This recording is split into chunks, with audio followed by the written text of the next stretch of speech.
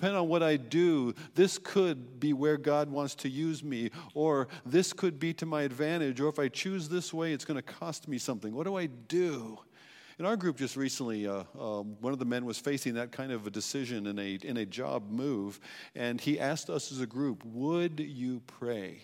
And where you have a group where these are the people who pray for me, and these are the people who next week are going to say, hey, we've been praying for you, what's happening?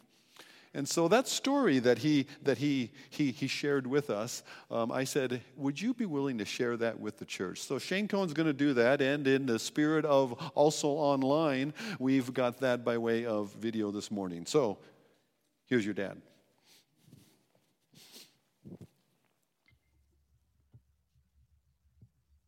Good morning, Brush Prairie Baptist. My name is Shane Cohn. My wife, Brandy, and I, and our 2 kids attend Brush Prairie Baptist. And I was asked recently to share a story that came out of our small group. And this story has to do with a prayer request I made to our small group to pray for a decision that I had to make. I was offered a job at another store where I would be offered regular daytime hours and guaranteed Sundays and Mondays off, which this is something like what Brandy and I have been praying for quite a while. Right now, my schedule is different every week, and I never really know with much advance notice what my days off are going to be. And so this would really help our family a lot. But we wanted to pray about it and just see where God was leading me before I went ahead and said yes. And as I was praying about this, I was reminded recently of the message that Pastor Bob gave about our privilege and what do we do with our privilege and what is privilege and how privilege isn't necessarily just wealth and other advantages that we might have, but also that it has to do with interests and hobbies and the way God has uniquely made us and where he's placed us in the universe. And out of that message, I was inspired. I was taking an inventory about what are some of my privileges and what can I do with those. And I was reminded of my interest in disc golf. And I've been wanting to build relationships with my coworkers for a while. And I was thinking disc golf would be just such an easy way, an activity that we could do that would get us together outside of work. And maybe we'd be able to have some conversations that we wouldn't ever normally feel comfortable with having at work. And to my delight, my coworkers agreed to play disc golf with me, and we've been doing this for a few weeks now. And so, as I was praying about this decision to work at another store, I was thinking about this, and I realized that it would be difficult to maintain these relationships, and this is something that I've felt that God has really led me to do, and so as I was praying about this, I felt a sense of peace about staying where I'm at, and that God is going to continue to bless these relationships, and that seeds will be planted for his kingdom through these relationships. So thank you for listening. That's the story. And I hope that you will pray with me and my small group for these relationships to continue to grow, and that we'll be able to have some serious conversations about God and what he wants for our lives. So thank you and have a good morning.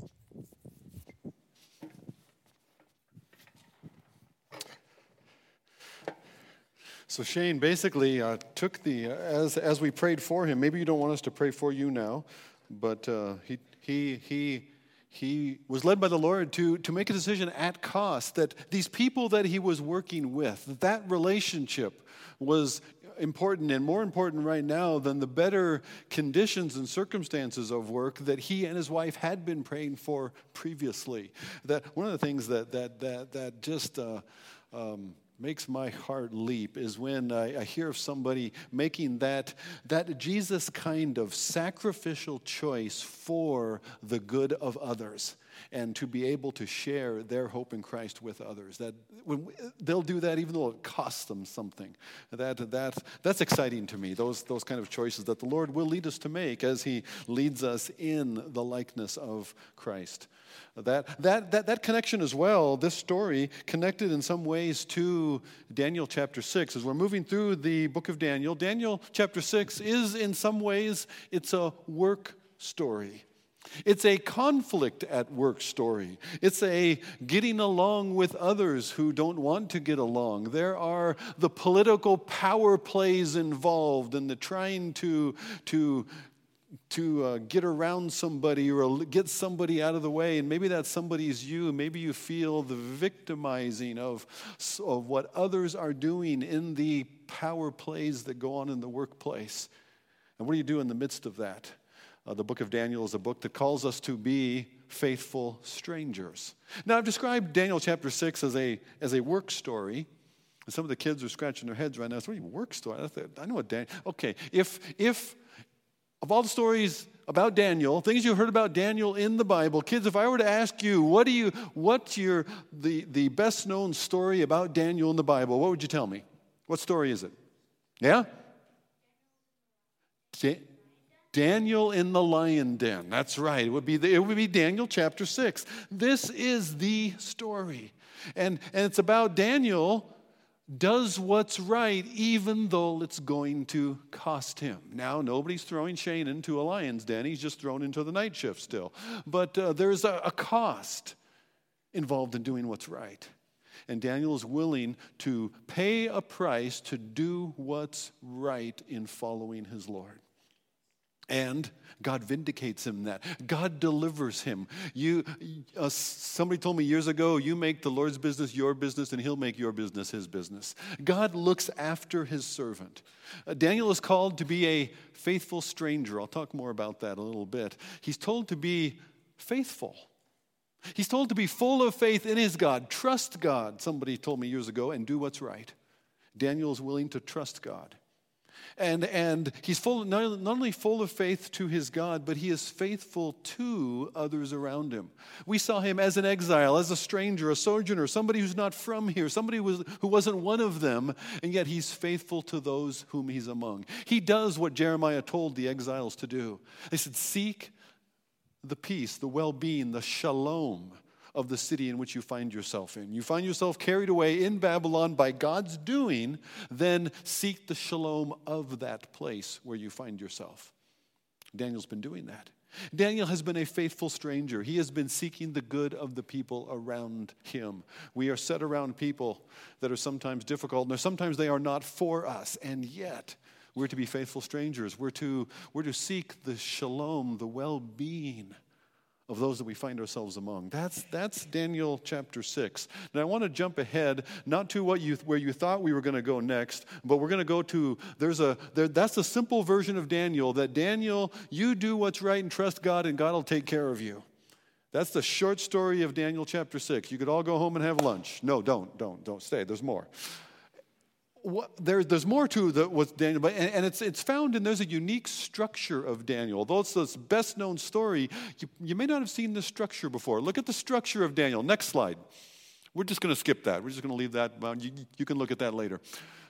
Daniel chapter 6, it starts with, Daniel is prospering. He's being promoted there in the administration under the Mede-Persian Empire after Babylon has transitioned into the Persians. And Daniel is being successful and prospering. The book closes on the same note. So Daniel continued to prosper under Darius and under Cyrus the king. Well, the next thing is, so those are brackets that surround that, the opening and the closing.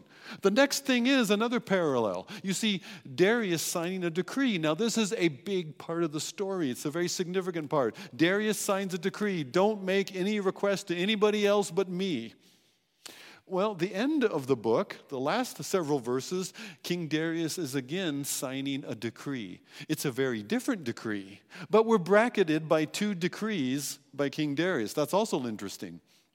Then we move in a little further, and you have these plotters. They are planning and scheming. They are colluding together to seek Daniel's death. They want to get Daniel out of the way so they can advance themselves. Well, the other side of that story, you have the same plotters meeting their own death. The death they tried to impose upon Daniel, they actually end up suffering themselves. There's some justice there, ironic justice. And so in the middle, you have these parallels. At the center of the story, you have these parallels. Darius hopes for Daniel's deliverance. Darius is hoping for Daniel's deliverance because the king's not able to save him. And Darius then witnesses Daniel's deliverance. He hopes for that deliverance, and then he sees that deliverance. Now, in a structure like this, in a Hebrew structure, it's called a chiasm. These parallels, that structure is intended to point toward the main point. The main point is where the center meets normally. It's also another way of just remembering the story and not losing any of those great parallel details. But look to the center to say, what is the story about? The hoped for deliverance will be experienced. That's it in a nutshell. Now, Daniel is writing in the midst of these captivity years. Daniel is writing in the midst of a time when Israel, waiting for God's kingdom, is not seeing it. They have had the Babylonians. They now have the Persians. They are going to have the Greeks. They are going to have the Romans. Where is the kingdom of heaven? Where is the kingdom of this great son of David? They had known of Israel's past, and God raised up David in answer to Saul, and David was a great king, and David was a king after God's own heart. He was not a perfect king, but God would raise up a son of David. And we've been watching for him ever since, and we haven't seen him. David's immediate son, Solomon, consolidates the kingdom, but he goes sideways. He begins to do things his way instead of God's ways, and things begin to unravel. And you see the kingdom weakening. The kingdom is divided. And then the northern kingdom continues off into idolatry to the point that God brings in the Assyrians, carts them all away. Not long after that, the southern kingdom, Judah, is also taken into Babylonian exile. It's the exact opposite of what Israel is looking for. This hoped for deliverance when God will establish his kingdom and it will last forever, and God will put a son of David, a righteous son of David, on the throne, and he will reign forever. The hope for deliverance hasn't yet been seen. You see the tension? That's the tension that Daniel's answering. Now we're in exile. There is this series of Gentile, non-Jewish empires that are going to pass one after another. Where is the promise of after one kingdom and another and another and another? According to Daniel chapter 2, there will be a kingdom. There will be a stone cut without hands that is going to eliminate, wipe out, destroy all of those earthly kingdoms. And this kingdom will last forever. This kingdom of God, this kingdom of heaven will grow and fill the whole earth and last forever. That's Daniel chapter 2. But they don't see it yet. But the hoped for deliverance, God's hoped for salvation will be realized. It will be experienced. That's the point of Daniel writing to an exile audience in his generation. And that's the point of the book of Daniel to you. You hope for a salvation. You hope for a deliverance. You hope for God's rescue that you do not yet see and experience. You haven't seen it yet. You haven't seen yet the resurrection of the body. You haven't seen yet where there will be no more tears. You haven't seen yet where justice and righteousness will reign, will be the norm. We're not there yet. And so we are told, we are warned as Christians that the world will say, they'll look at us and they'll mock and they'll say, where is the promise of his coming? Where is the vindication of your hope? Where is the outcome and the reason for the sacrifice that God would call you to make? Whether it's at work or in some other choice. God's hoped for deliverance, God's hoped for salvation will be realized. That's the story of Daniel chapter 6. And so Daniel can be encouraged, Daniel can be strengthened to be a faithful stranger. He can remain full of faith toward God. He can be faithful in his dealings with the people around him, sharing this hope that he has, confident that his hope will be realized. With that background, looking for that, if you take away nothing else, let's jump into then Daniel chapter 6. Daniel chapter 6, it pleased Darius, who's now been set over the whole Babylon former empire by Cyrus, the king of the Medo-Persian Empire, which is larger than just Babylon. They have swallowed up Babylon into their bigger empire. And Darius is in charge of that. And Darius set over the kingdom 120 satraps. Satraps is a Persian word. It means protectors of the kingdom. So they're supposed to be guardians of the kingdom. And over them he put 3 high officials, of whom Daniel was one, to whom these satraps would give an account. So there's a structure, and there's a reporting, and there's an accountability, and all that is good.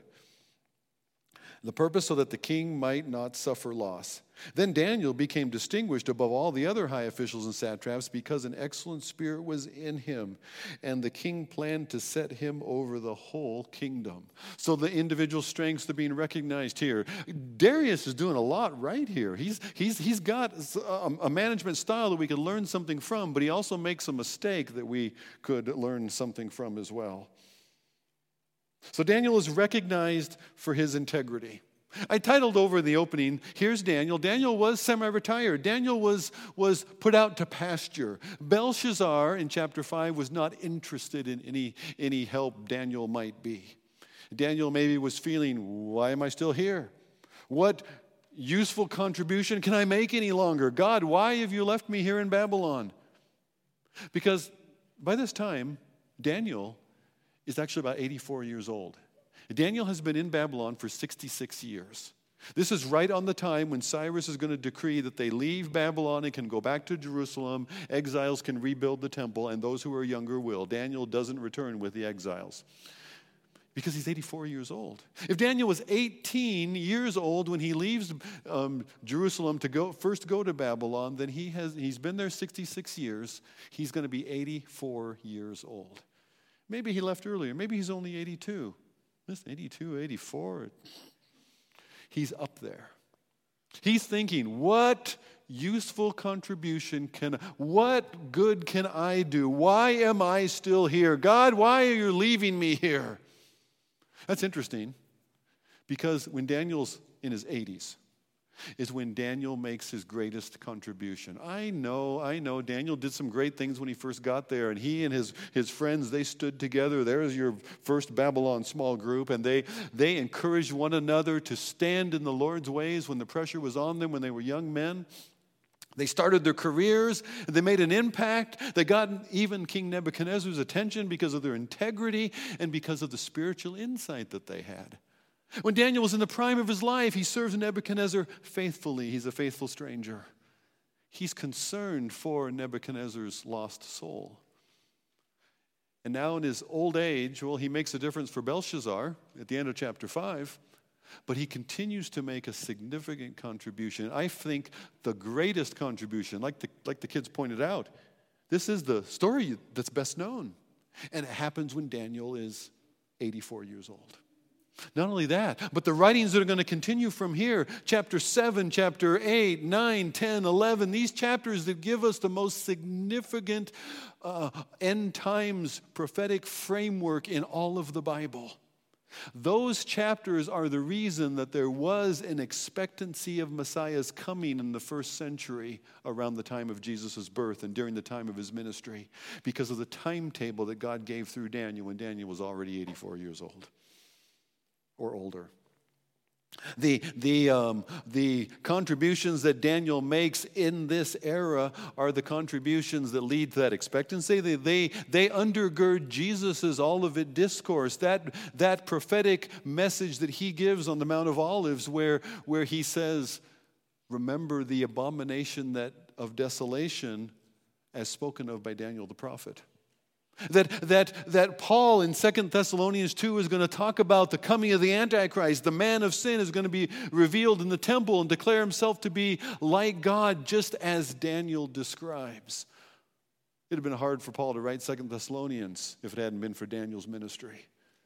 Not only that, but the Apostle John, in his ministry, in his 80s or 90s, when he gives us, God through him gives us the apocalypse, the revelation of the coming of Jesus, the consummation of all things.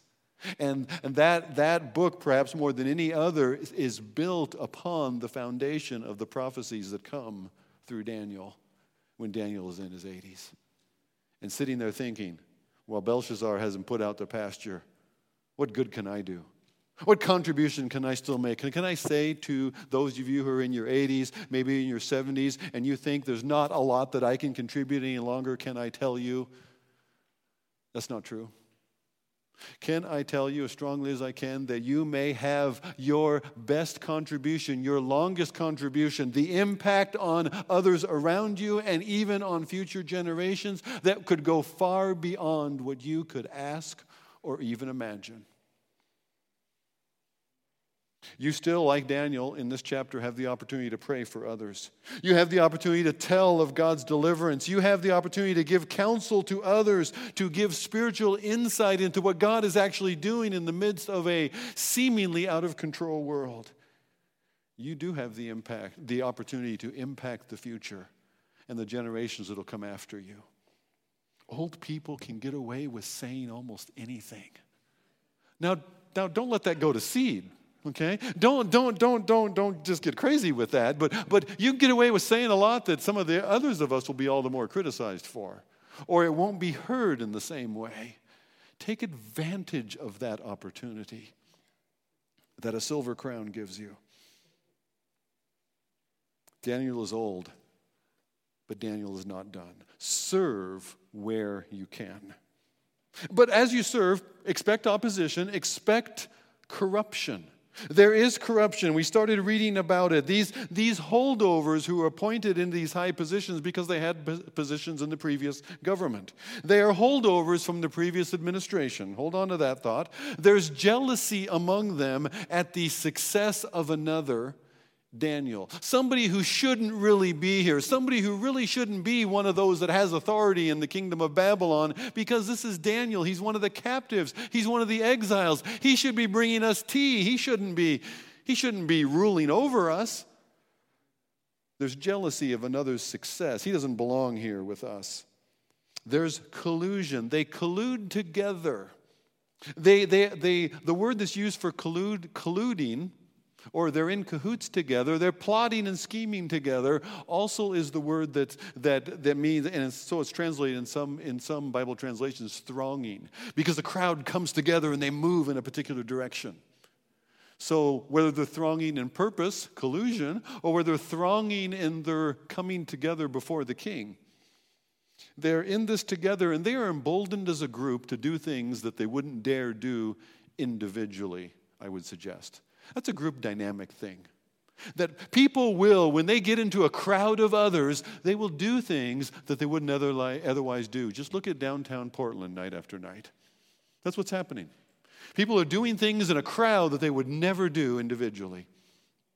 Let's turn that around. Let's use that as a model for small groups. No, not spray painting downtown Portland. That's not what I'm talking about. But let's use small groups getting together, gathering with others as a way that we will, as Hebrews tells us, encourage one another, provoke one another to love and good deeds. That's why we'll gather together. They are deceptively misusing law to bring false charges of disloyalty when they themselves are actually the ones who are disloyal to the king. So they've turned justice on its head. There's a hint of racism and elitism here. This Daniel, who's one of the captives of Judah, he's not one of us. He doesn't really belong in that position. You know, there's also a tendency to disregard or despise morality and goodness. Daniel is good. Daniel is a man of integrity. Daniel is a man who can be counted on to do what is right, and don't think they applaud. The king appreciates that because Daniel is looking out for the king. That's his responsibility. But those who want to corrupt the system and want to use the system to enrich themselves, they don't like Daniel's integrity. They do not applaud it. Daniel is an obstacle. Daniel needs to be gotten out of the way. That will be normal in the world, that there will be an antagonism toward that which is good and that which is right, that which reflects God's goodness and his justice. It will be opposed. Expect that. If we have our eyes open, if Darius had had his eyes open here to expect corruption, to expect opposition, Daniel would have never been tossed into the lion's den in the first place. Darius is careless. He's careless when it comes to expecting corrupt motives. Darius seems to have a high view of man when God has a realistic view of humanity. God has a high view of humanity as made in the image of God. We are image bearers. We are to rule, exercise dominion over God's creation. And yet at the same time, we have fallen, we have rebelled, we have turned God's mandate inward. We serve ourselves instead of others. And so there is a underemphasized doctrine in the Christian faith called the depravity of humanity that we must not forget, we must not lose sight of, because without depravity there is no need for Jesus' death. Because of the helpless depravity of humanity, God must send his Son in our place to die for us in order to lift us out of our fallenness into his life and righteousness. Because we have no life and righteousness of our own. We are helplessly, hopelessly lost unless God intervenes because of the depravity of humanity. So don't be surprised when you see it around you. Be surprised, thrilled when you see light in the midst of darkness, when you see goodness in the midst. And you'll see goodness, you'll see glimpses of the image of God even in those who do not know Jesus. And celebrate it when you see it. What if you told somebody who was not a believer in Jesus, what if you told them one time, something you did there, that reminded me of what God is like? Now, there's a conversation starter. There's something that's the opposite of condemnation that they maybe haven't heard from a Christian lately. Darius is careless about not expecting those motives. The edict he's talked into, if he examined a little more closely when they said, I didn't read that part of the story yet, did I? Let's read that part. Pick it up in verse 4. So things are going good. Daniel's going to be promoted, but then, verse 4, then the high officials, the satraps, they sought to find a ground for complaint against Daniel with regard to the kingdom. They could find no ground for complaint or any fault because he was faithful. And no error or fault was found in him. Then these men said, we shall not find any ground to complain against Daniel unless we find it in connection with the law of his God. So these high officials and satraps came by agreement to the king, and they said to him, O King Darius, live forever. We just want what's good for you, king, so we've got an idea. All of the officials of the kingdom, the prefects, the satraps, the counselors, the governors, everybody were all agreed that the king should establish an ordinance and enforce an injunction, make a decree that whoever makes petition to any god or man for 30 days except you, O king, shall be cast into the den of lions. And they urged him, now, O king, establish the injunction and sign the document so that it cannot be changed according to the law of the Medes and the Persians, which cannot be revoked. If the king signs a decree according to the Medes and the Persians, the king himself cannot take that decree back. It is fixed. This is absolute rule of law once a law has been made. Therefore, King Darius signed the document and the injunction. It sounded just fine. He signed the decree not to make any other petition or request to anyone except the king, any god or human except the king for 30 days. And the injunction, the penalty of that would be thrown into the lion's den. Okay. So that's their scheme. That's their plan. Now, it sounds like the king is saying everybody should pray only to me. That's actually not what's being described here. I know it's good for the story. I'm sorry if I ruin it for you. But what's being described here is make no other petition, make no other formal request for help and assistance from any human or God except King Darius. King Darius for the next 30 days is going to be the go-to. Folks, you don't need to pray for 30 days. Any of your needs, don't ask God for them. You ask the government for them. The government is going to be your sole source and provider. For the next 30 days, we want to create a new habit. We want you to look to the government first, to the king first, not to your own gods, whoever they may be. These guys also had their own gods that they would pray to, but you can tell those gods were prominent and not preeminent, to borrow language we used earlier. And so this is not a deification of Darius. He's not being made a god here to pray to, but he is, as the figurehead of government, he is the one who should answer our needs. He is the one who should provide for everybody. Make no request to any other human or God except to the King Darius. Now, it seems like a good way to unite everybody around the new administration, around the new king, and around the new normal as it is. And yet, there's a lot else going on in the first year of Darius, the first year of King Cyrus. This is going to be the year, later on this year, where Cyrus is going to send people back to Jerusalem to rebuild that temple. And the reason he does that, he says, is because I want you there to pray for me. He's asking Israelites to go back to Jerusalem, build their temple, so there they can pray for King Cyrus. That's going to happen. The exiles are going to get the chance to return. God is on the move. Daniel has been praying to that very end in Daniel chapter 9. And when God is on the move, the enemy will oppose. So don't be surprised when opposition comes. Maybe you're exactly on the right track.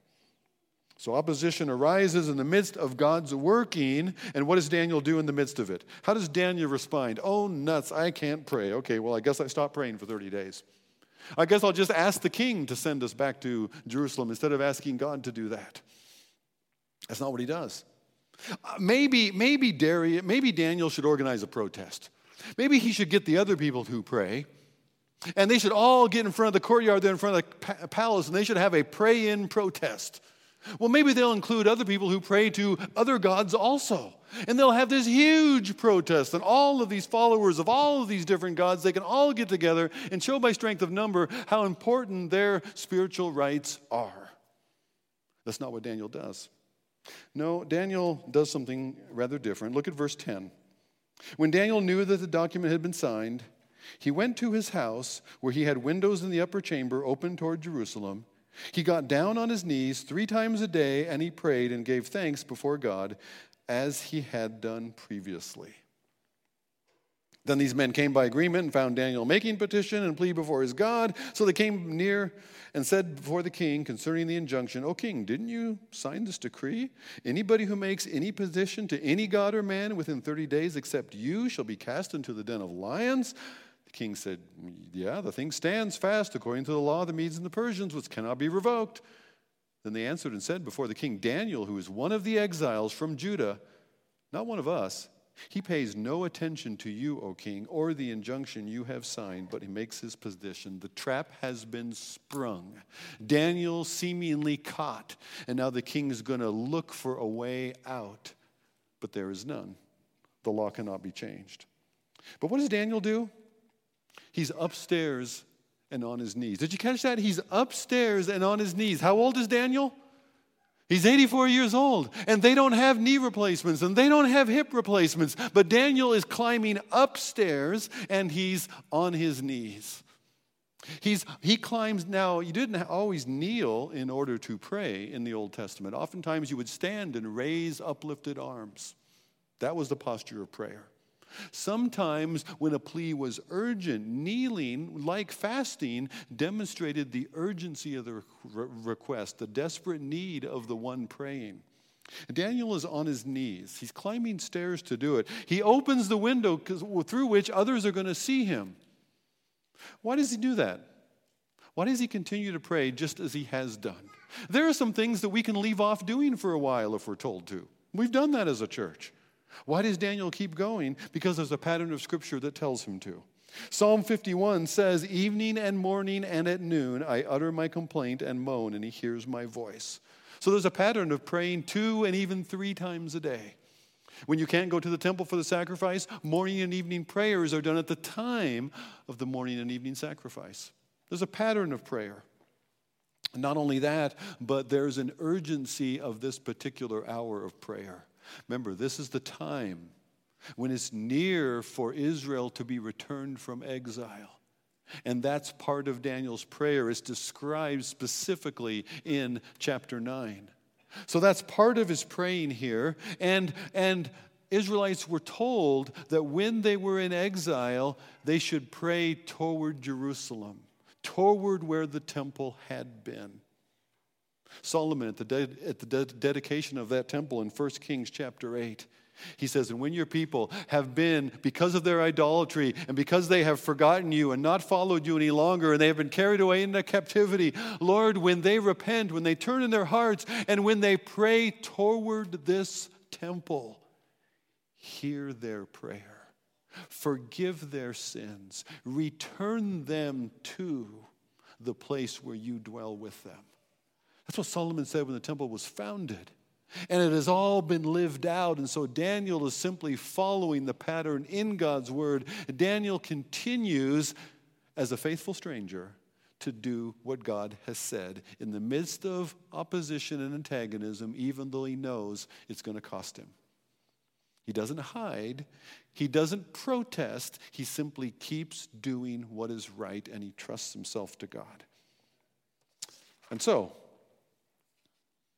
he trusts God for his life. He does not trust himself to men. You see the continuing collusion and schemes of the men from verse 14 on. And then you get to Daniel's trust and confidence in his God beginning in in verse 19. We're looking at some of those verses, but in the midst of this, Daniel has been sentenced to death. Is there any way out? Is there any deliverance for Daniel from the certain death that the law decrees against him, even though he's without blame, even though he's done nothing wrong? There's the tension that's set up now. What's going to happen to Daniel? The background tension for all of God's people is what's going to happen to us. What's going to happen to us in the midst of this difficult time, in the midst of this lion's den among the Gentiles, among the nations that we find ourselves in? There's an interesting parallel here that I want to point out. Many people miss this in Daniel chapter 6, and I want you to, this is going to encourage you. Look for parallels here. There are resurrection parallels. There's another story that is not known yet, and Daniel gets to portray it ahead of time, so that when it happens later, people can look back and say, oh, look there, what God was pointing out in advance. In verses 14 and 15, Daniel is condemned by a law which cannot be changed, even though Daniel has done nothing wrong. Okay? Daniel is entrusted to God. Is your God able to deliver you? Father, into your hands I commit my spirit. There's a stone that is used to seal the pit, the place of death. And then the officials come and they put their seal on the stone so that it cannot be moved, it cannot be tampered with. Does that sound familiar? At the break of day, at the break of day, the king rushes to the tomb or to the lion's den in verse 19. Who's going to roll the stone away? Maybe they were wondering. And then the call goes out, has God been able to deliver his faithful servant from the condemnation of death due to the sins of others? Notice in verse 20 that Darius knew something of Daniel's faith. That Daniel had declared his faith to Darius either at his condemnation or in times previous. That Daniel had conveyed that he believed in the living God who was able to deliver him. And Darius wants to see, is it really true? Could it really possibly be true? And he comes to what's like an empty tomb. He comes to a lion's den where there should only be a few bones left. And he calls out to Daniel. Let's pick it up in verse 19. At the break of day, the king arose and went in haste to the den of lions. As he came near to the den where Daniel was, he cried out in a tone of anguish. The king declared to Daniel, "O Daniel, servant of the living God, has your God, whom you serve continually and faithfully, has your God been able to deliver you from the lions?" And then Daniel said to the king, there's this voice down in the pit, "O king, live forever. Shalom. Calm down. Chill out. It's okay, king." I mean, the king's about to have a coronary there. And Daniel's concerned for him. This is Daniel out of the lion's den. And then Daniel said to the king, "O king, live forever. My God sent his angel and shut the lion's mouth. They have not harmed me because I have found blameless before him and also before you. O king, I have done no harm, I have done no wrong." And the king was exceedingly glad and commanded that Daniel be taken up out of the den. And Daniel was taken up, and no harm was found on him because he had trusted in his God. The hoped for deliverance will be experienced. You see it? And the king commanded, and those men who had maliciously accused Daniel were brought and cast into the den of lions. They, their children, their wives, and before they reached the bottom, the lions overpowered them and broke all their bones in pieces. It wasn't that the lions weren't hungry last night, like the kids' song says. No, the lions were hungry. The lions were simply not permitted to execute judgment over this man because he belonged to God. And God drew the line and said, "This far, but no closer. You can breathe on him, but no licking, no chewing, no biting, no touching." Okay? What results? What comes out of Daniel's deliverance? What happens here? Well, first of all, those who had rejected and plotted against him are condemned. Now, it gets pretty ugly there. Even their wives and even their children. I mean, that sounds kind of harsh, doesn't it? Kids, what do you think? Doesn't that sound kind of harsh that the dads blow it here and the children suffer the consequences? Welcome to reality. That happens over and over and over again. That choices that are made, and especially by fathers, the choices that fathers make have an impact on their whole family and will impact future, even for generations. Now you can turn that around for good. The sacrificial, trusting God choices that you make will impact your family and future generations. You know, there's a pattern here of consequences that the whole family experiences as a result. That's true of humanity as a whole. You see that in other places in the Old Testament. You see that after Jericho. You see that in Korah's rebellion there in the wilderness. But you see it in the Garden of Eden. Adam turns against God's will and goes his own way. And his family, all from him, suffer the consequences. You see, that is harsh. That is not fair. I didn't do what Adam did. That's okay, because I didn't do what Jesus did either. But the same principle that condemns in Adam, as Romans 5 says, in Adam all die, even so, 1 Corinthians 15. In Adam all die, and even so in Christ will all be made alive. So all those who are in Christ Jesus are made alive in Christ, are raised in Christ, not because of what we've done, but because of what he did. Anytime somebody wants to say, but it's not fair, this whole Christian thing, they blame everything on Adam, and yet we pay the cost of it. Jesus paid the cost of it. And you have all the glorious standing of the Son of God with his Father in heaven because Jesus paid the cost of it for you. I don't know about you, but that's something I can grab hold of and run with.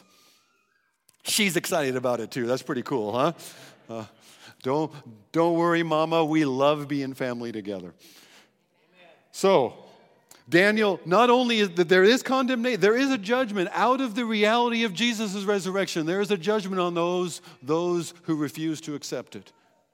But there's also, look at what else happens here. There is praise and worship among the nations. I told you Darius wrote another decree. Darius says, I make a decree that in all my royal dominion people are to tremble and fear before the God of Daniel.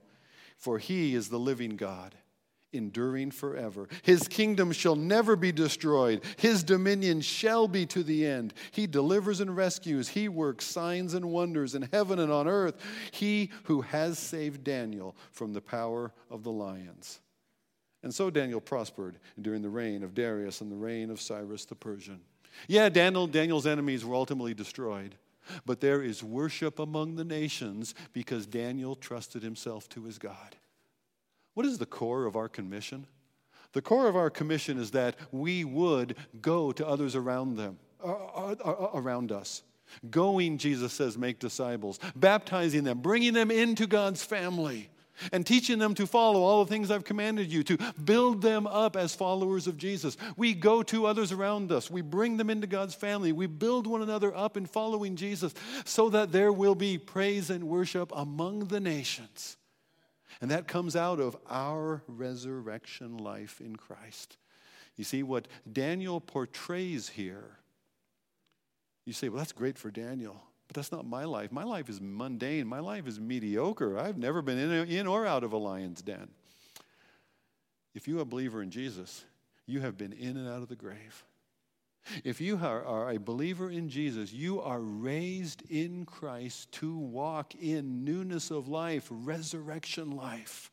We are already in a not yet kingdom. We already live to a future that will be, that we see by faith, not yet by sight. And we live toward that kingdom by the resurrection power, by the power, Ephesians chapter 1:19 says, the same power in us which raised Christ Jesus from the dead. God's power toward you who believe is a resurrection power. And so Galatians 2:20 says, I am crucified with Christ. His death is my death. I am crucified with Christ, never let I live, because his resurrection is my resurrection. And this life which I now live in this weak and mortal flesh, I live not in my own strength and my own abilities, my own goodness, but I live by the faith of the Son of God who loved me and gave himself for me. Romans chapter 8 puts it this way. The Spirit of him who raised Christ from the dead will also give life, not merely to a future resurrection body, though that's true, but will give life to your mortal bodies.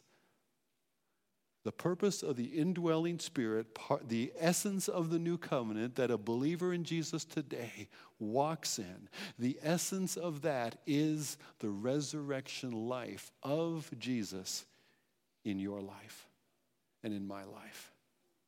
So it looks like Daniel got all the fun here, and we're just wishing for the future. Daniel would have loved to walk on the resurrection ground where you and I live. So, our prayer ought to be this. Lord, would you use me in some way like you used Daniel? Would you make me a stranger, a faithful stranger to the people around me? Would you make me a faithful stranger that goes to others, that invites others into your family? Would you use me in some way as you used Daniel to extend worship of Jesus among the nations, because he is the living God and he is worthy. And because he is the living God, God, you can do this, even with me. Let's pray. Let's pray. Father, we do ask you to do that. Father, we ask you to do what we cannot do. We ask you to use us by your own power, by your own faithfulness. Father, we ask that something of the risen life of Jesus would be seen in our life. You would give us a sensitivity and awareness to the people around us. You would use us in their lives, Father, for the purpose of eternal life. Father, give us the courage to trust you that your promised, your hopeful deliverance will be our experience. In fact, we can already experience the first fruits of it. So, Lord, as we seek to yield our will to your life, use us like Daniel, Father, as faithful strangers to the people around us. Not for our sakes, Lord, but for their good. We pray it in Jesus' name. Amen.